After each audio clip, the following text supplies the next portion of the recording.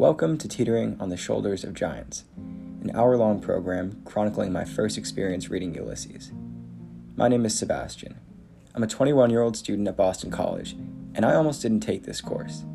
But I did, and now I'm here, and you get to listen to my sweet, sweet voice for the next 60 or so minutes. The format? 18 episodes, roughly 3 minutes each, one for every episode or chapter of Ulysses. You might notice a shift in structure/tone as you get deeper into the program. That's because I was never quite sure where I wanted this project to be, and I constantly found myself tweaking my style. It starts off serious, almost pretentious. Quite honestly, I was just trying to sound smart. Even I got bored listening to these sections, but I think that listening to these early trials will give you a greater appreciation for the evolution of my project and how I read this book as a whole. I am far from an expert, so I didn't pretend to be one. Sometimes my work veers a little off track. Sometimes it might even get a little too personal.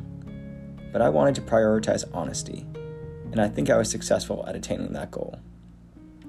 So this is it, my barely filtered amateur thoughts about Ulysses.